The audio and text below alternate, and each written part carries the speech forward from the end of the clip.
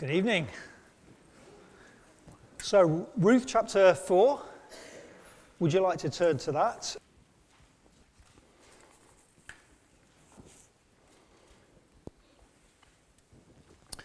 So I'll read that now. Let's just bow our heads and pray first. Heavenly Father, as we hear your word now, as we seek to sit under your word together, please turn our hearts towards you. Please open our eyes and please transform us because of your loving kindness to us. And we ask this in Jesus' name. Amen. So Ruth chapter 4. Now Boaz had gone up to the gate and sat down there. And behold, the Redeemer of whom Boaz had spoken came by. So Boaz said, "Turn aside, friend, sit down here." And he turned aside and sat down. And he took 10 men of the elders of the city and said, "Sit down here." So they sat down. And then he said to the Redeemer, "Naomi, who has come back from the country of Moab, is selling the parcel of land that belonged to our relative Elimelech. So I thought I would tell you of it and say, buy it in the presence of those sitting here and in the presence of the elders of my people. If you will redeem it, redeem it. But if you will not, tell me that I may know, for there is no one besides you to redeem it, and I come after you." And he said, "I will redeem it." Then Boaz said, "The day you buy the field from the hand of Naomi, you also acquire Ruth the Moabite, the widow of the dead, in order to perpetuate the name of the dead in his inheritance." Then the Redeemer said, "I cannot redeem it for myself, lest I impair my own inheritance. Take my right of redemption yourself, for I cannot redeem it." Now, this was the custom in former times in Israel concerning redeeming and exchanging. To confirm a transaction, the one drew off his handle and gave it to the other, and this was the manner of attesting in Israel. So when the Redeemer said to Boaz, "Buy it for yourself," he drew off his sandal. Then Boaz said to the elders and all the people, "You are witnesses this day that I have bought from the hand of Naomi all that belonged to Elimelech and all that belonged to Kilion and Mahlon. Also Ruth the Moabite, the widow of Mahlon, I have bought to be my wife, to perpetuate the name of the dead in his inheritance, that the name of the dead may not be cut off from among his brothers and from the gate of his native place. You are witnesses this day." And then all the people who were at the gate and the elders said, "We are witnesses. May the Lord make the woman who is coming into your house like Rachel and Leah, who together built up the house of Israel. May you act worthily in Ephrathah and be renowned in Bethlehem. And may your house be like the house of Perez, whom Tamar bore to Judah, because of the offspring that the Lord will give you by this young woman." So Boaz took Ruth, and she became his wife. And he went into her, and the Lord gave her conception, and she bore a son. Then the women said to Naomi, "Blessed be the Lord, who has not left you this day without a redeemer. And may his name be renowned in Israel. He shall be to you a restorer of life and a nourisher of your old age. For your daughter-in-law, who loves you, who is more to you than 7 sons, has given birth to him." Then Naomi took the child and laid him on her lap and became his nurse. And the women of the neighborhood gave him a name, saying, "A son has been born to Naomi." They named him Obed. He was the father of Jesse, the father of David. Now these are the generations of Perez. Perez fathered Hezron. Hezron fathered Ram. Ram fathered Amminadab. Amminadab fathered Nahshon. Nahshon fathered Salmon. Salmon fathered Boaz. Boaz fathered Obed. Obed fathered Jesse. And Jesse fathered David. Well, I love this story so much that we gave one of our daughters the name Ruth. That's how much I love the story. But let me begin by asking you a question. What was the most expensive gift or present that anyone has ever given you? Why is it that the wives are giving their husbands a dig in their chest at the moment? Are you thinking about that question? And you youngsters as well. What's the most expensive gift that anyone has ever given you? Is there anybody that's brave enough to shout out the answer to that? A ring, a bit of jewelry, bit of bling. Life. Who said that? Oh, go to the top of the class. Great. Yeah. Let me give you mine. Okay, July 1988, my 17th birthday, my dad brought me a brand new 950cc Ford Fiesta. Ooh, yeah. Jet black. Registration F33 FUE. You never forget your first registration plate, do you? It even had, wait for it, it even had a radio. There was a radio inside. Amazing. I don't know what the most expensive gift that you've ever been given is. But gifts, of course, are one way in which we say to other people, I love you. And as we come to the end of this story today, we're going to discover that the man in the story, Boaz, gives a very expensive gift. And we may have to do a bit of work in order to be able to see that. But it's very, very important because we need to see that all the happiness that comes about at the end of this story only comes about because of this costly, selfless gift. The end of the story tells us that every blessing comes only through a costly redemption. So I think somebody's doing the slides for us. If we could just put that up so we can keep track of where we're getting to. So let's just have a look at that costly redemption in verses 1 to 10. Before we dive in, let's just track back to chapter 3 and verse 12. Could a volunteer just read that out to me? Chapter 3 and verse 12 for everybody.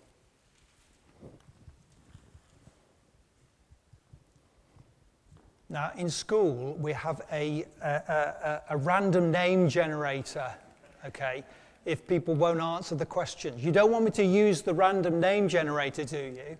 Naomi, thank you. Now it is true that I am a redeemer, yet there is a redeemer nearer than I. Yes, you could carry on, actually, to the end. Remain tonight.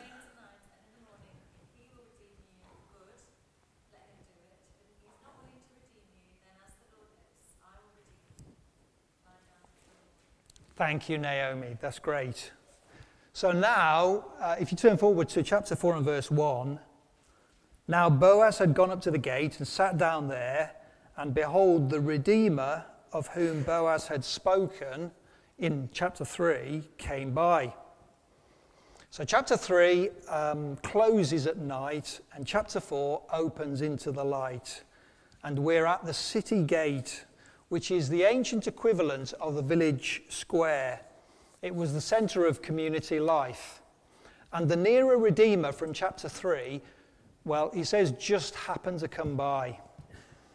And that's great, isn't it? It's another one of those God instances that we've seen come up so many times in the story, reminding us that God may be behind every scene, but he moves every scene that he's behind.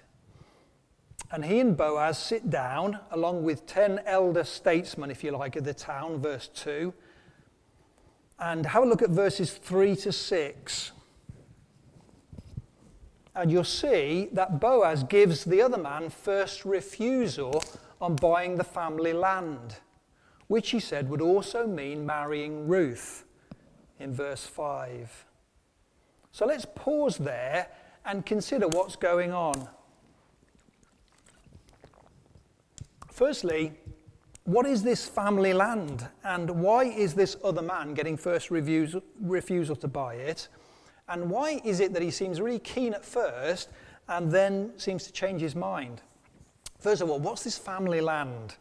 Well, we need to track back in the Bible story and remember that every family that God brought out of Egypt was given a plot of land in Canaan under God's direction, which was theirs to keep forever. And so, in a way, I want you to see that it represented for them, if you like, their family share in the eternal promises of God. It was very, very important. God had kept his promise to bring them out of the land of slavery to a land of freedom, and this parcel of land, apart from being of practical use because you could farm it, was visible proof that God, who was faithful to his promises, would continue to be faithful to this family into the future. So it's very, very important. And now, in chapter 1, Naomi's husband has moved Naomi and the family away from Canaan to Moab, leaving that parcel of land that they'd had and that was theirs. Now, what happens when a plot of land becomes available on an allotment, say, for example? What's the allotment near here that people have plots on? Okay, I mean, there's a big waiting list for allotment plots, isn't there? All right. So what happens if a piece becomes available? It goes quickly, doesn't it? Because people want it. It doesn't stay vacant for long. And it's the same in Bethlehem. You don't leave good farming land to waste for years. So the elders of Bethlehem probably said something like this: anybody want to have this land to farm? You can't have it to keep because Elimelech and the family may come back. Who'll give me, I don't know, who'll give me £500 on the condition that you get the right to farm that land in the meantime, and you'll get most of that £500 back if and when Elimelech and his family come back. Who'll give me £500? Who'll give me £500? Who here will give me £500? Rich, thank you. Sold to the man over there. Okay, so he buys the plot of land. Rich buys the plot of land. Now, fast forward in our story, Naomi's back. She's penniless. She hasn't got the money she needs to buy the land back from Rich. Okay, she needs somebody else to do that for her. And in our story, that's the kinsman redeemer. It's called the kinsman redeemer. A kinsman redeemer is a kind of close relative who's obligated by law to step in and rescue Naomi from destitution, and in this case, to redeem the land, to get it back off Rich. So what happens in the story here? Well, verse 4, have a look down at it. I will redeem it, the guy says. I will give Rich the £500. Now, before you think this guy is generous, think again. He's done the sums, okay? This is what he's thinking. When Naomi does eventually die, he'll get the land forever. Naomi hasn't got any children to pass the land on to. They died, remember. So he's done the sums, and for him it's a win-win. But then barely a verse later, he changes his mind. Why so? Well, look down with me at verse 5.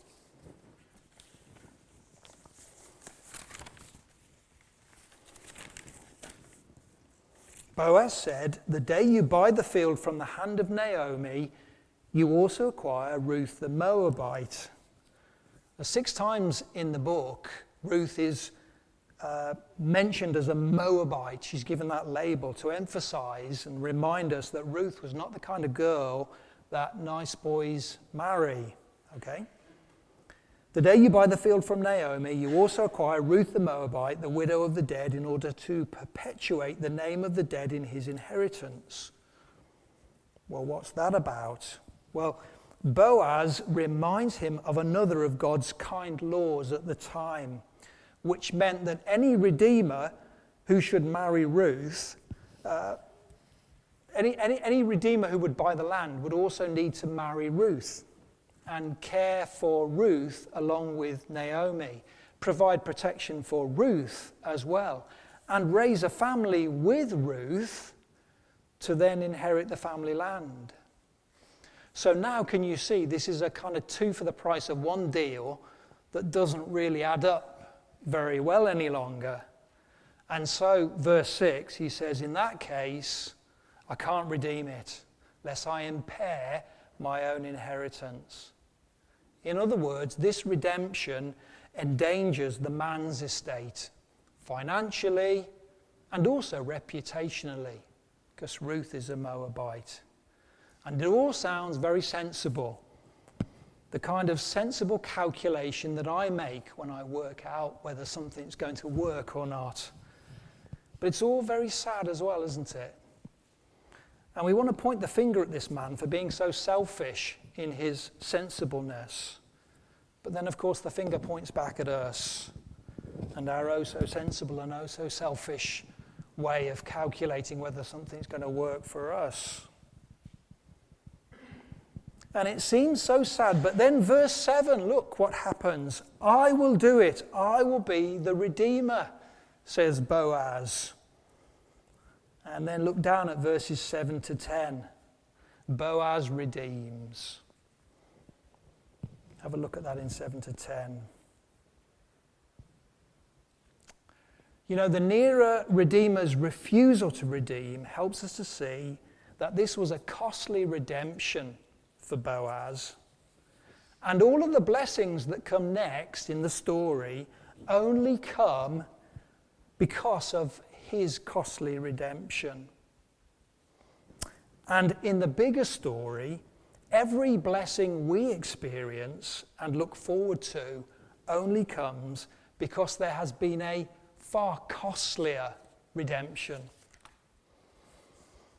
You know, Boaz was a nearer kinsman redeemer, and Jesus, being in the very nature God, did not consider equality with God something to be grasped, but made himself nothing, taking on flesh to be our near kinsman redeemer. And redemption for Boaz was costly, but Jesus redeemed us not with perishable things, silver and gold, but with his precious blood. The precious blood who, as we were hearing this morning, was in the beginning with God and was God. Naomi and Ruth did nothing in these verses but look on from the wings as Boaz redeemed. And in the same way, we contribute nothing whatsoever to our redemption. No works, no religion, nothing but the grace of God. If this was a Pentecostal church, I'll get an amen here. Okay? I've lined up a video about the Father and the Son, because I just want our hearts to worship, really, as we think about this, as we see the gospel here in this story. As you watch this video now, consider the choices the Son made in the beginning that had no beginning to be your rescuer and redeemer.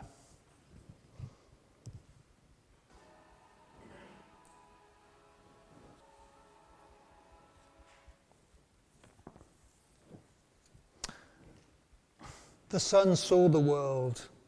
He loved the world. He knew the world would be the death of him. He knew it would cost him everything. And knowing all that, he said, let me go. Let me go.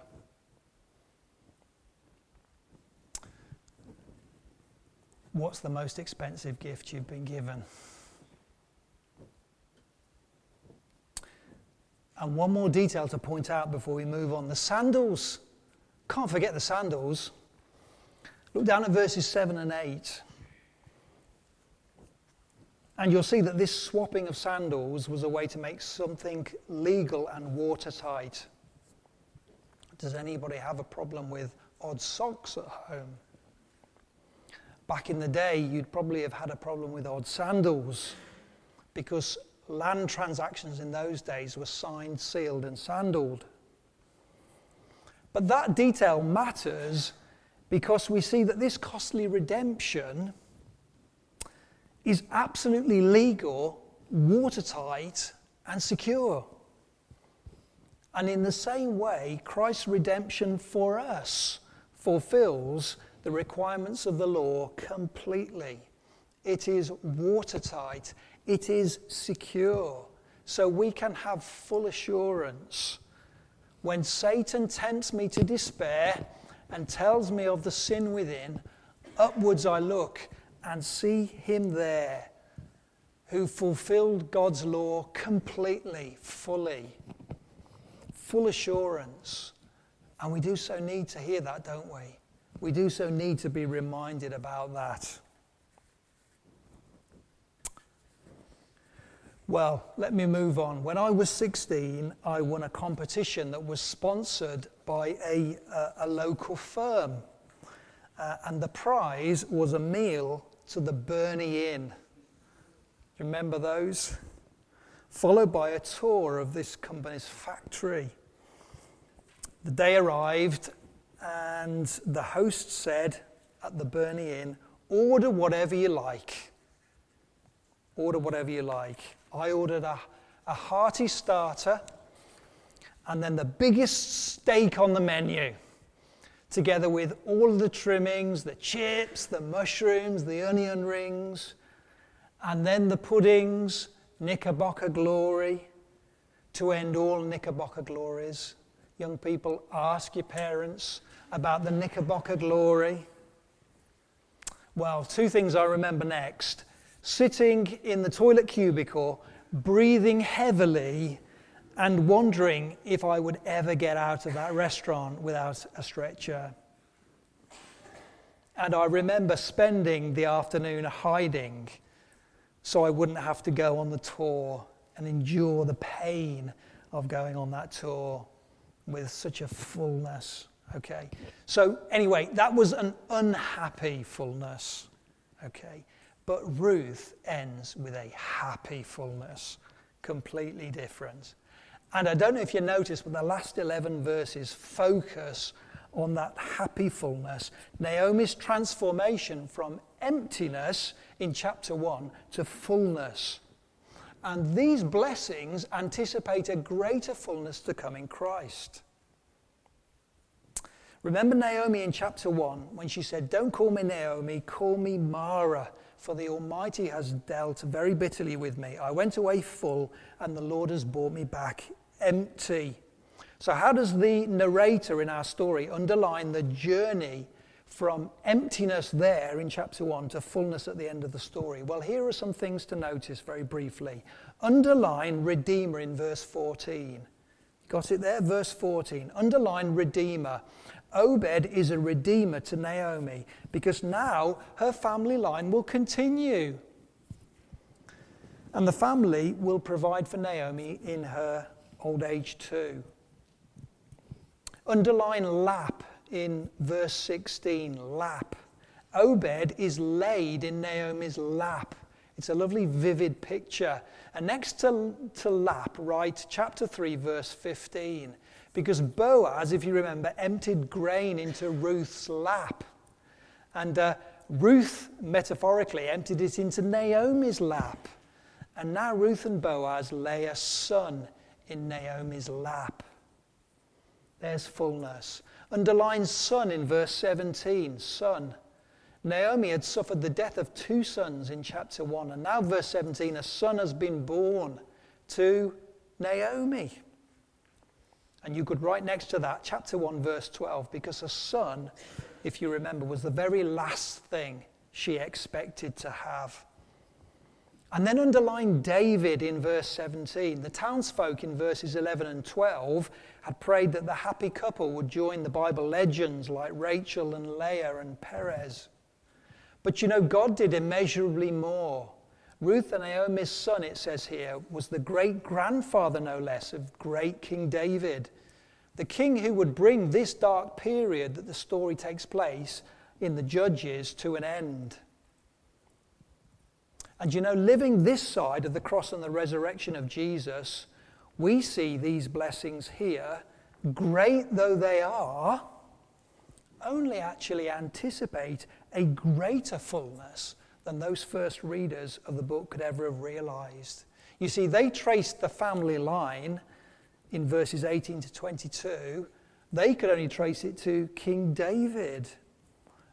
But we, from our New Testaments, we can trace that line through David to Jesus, the Messiah, who would come and rescue his people from sin and judgment once and for all, ushering in eternal blessings. So if you're making notes, you might want to write down Matthew chapter 1 there, so you can see that for yourself. So the blessings in our story anticipate a greater fullness to come in Christ. So how are we to think Christianly about this fullness? Does Ruth teach us that if we are childless, God will give us a child? If we are unmarried, God will give us a husband or a wife? Is this story teaching us that if we are hungry, God will feed us? If we are depressed, God will make us cheerful? Well, no, but why not? Well, because there's a sense in which we live at the end of chapter 3 in the story of Ruth. Yet we've entered into the fullness of Christ if we're believers this evening.